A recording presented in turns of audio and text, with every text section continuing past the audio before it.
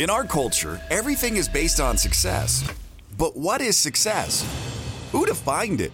Who decided that success was the goal instead of fulfillment?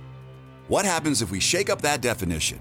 What if we make our own definition of success? My name is Tony Grebmeyer, and on this podcast, I'm going to dig deep into the real stories behind success. Join me as I interview other entrepreneurs who've climbed up Success Mountain and have come back down to share their stories so you can succeed. If you're ready to join a community of other entrepreneurs redefining success and finding fulfillment, go to BeFulfilledLife.com and join the community. Now, let's dive into today's show. So here we go. I'm entering my final year of high school at Harbor High. I finally got my driver's license over summer. It's 1990, almost into 1991. And now that I can drive, I got a cool car in the driveway. Problem, earlier my junior year, I took the car when I shouldn't have, and I picked up my buddy, and we were driving to school. And he said, hey, you should go left. And I said, no, I'm going to go straight. And I slid in from gravel into a water main on the street that was just on the other side from where we lived, and made a horrible sound. Somehow we got out of there, got home, drove up my long driveway. We busted the control arm. I do remember that. So I was driving without my control arm. And my friend was so mad because he said he would drive, and I'm like, no, let me drive to school. And he had to walk all the way home to then grab a car to come back and pick me up. And I remember waiting for him, just looking at my car going, I'm in so much trouble. But I went into the garage, into one of the cabinets, grabbed some white spray paint. Car was white. And like a hammer, and I started like hammering out dents the best I could. I didn't know what the heck I was doing. I don't think I did a good job.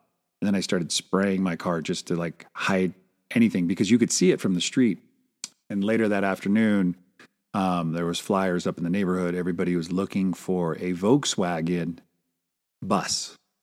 I thought, hey, a Volkswagen bus, because they found like a little emblem from, I guess, the bus near the water main. And so everybody was looking for it. I'm so grateful that somebody didn't come looking for my car, because it was totally like you could see it from the street. Interesting part of that was years later when I got married, I confessed to it because my business partner, Doug, it was his aunt's house, and we caused the entire neighborhood to be without water for a period of that day and maybe another day. I just recall, shouldn't have been driving, shouldn't have done that. And then just not confessing up to like what I had done. And I think that's a good lesson to take away from this, even at 17, 18, 13 or 50. When you do something wrong, just clean up your mess. I'm grateful that the program that I work today teaches me how to clean up my mess, admit my mistakes, and say, hey, this is what I did. And this is what I'm going to do about making it better. And I had done a lot by the time I was, 17, 18 years old that caused a lot of people a lot of frustration. And looking back on it, I could have probably ended up in jail a few times for some of the stuff that I had done. But we just lived in different times. A lot of that stuff today would be bad, and you would be arrested for it.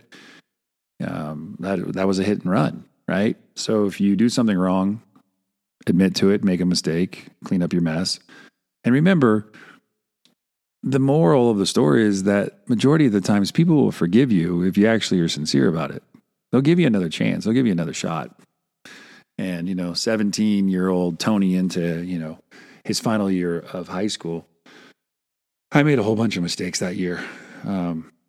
We went to a tri-school dance, and I was pretty blitzed, and I rolled out of the car in front of a police station. And if you've been listening to these stories, the guy who busted me for driving my mom's car a couple episodes earlier saw me and pulled me out and put me on the police steps, didn't arrest me, called my water polo coach and my mom. My mom came and picked me up. And I had to sit out the next day of water polo, and I didn't get my MVP that year. My coach didn't vote for me. We'll just call it that. I got it the previous year, so I was bummed, pissed, frustrated that I didn't get it. But I also remember that part of this is the story of kind of going through life and not getting everything you want, and then things happen. Things are happening for you at this time.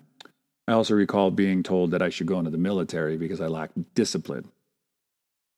So I've taken those things, and we're going to talk about those in the coming episodes on how I use those to fuel my fight, the fire, the burning desire to become the best, and how it helped me and also almost killed me. So we'll be covering a lot as we get rolling into 18, 19, and 20. So stick around. Till next time, make today the absolute best day of your life. Thanks for listening to today's show. But before you go, let me ask you a question. How would you like to be the architect of your journey in this game we call life? Take the next step now at www.tonygrebmeyer.com. Enter your details to get the first week of the Be Fulfilled Journal for free. It includes access to our private community of thousands of other entrepreneurs. It'll give you more clarity and freedom in your day, and it might just change your life forever.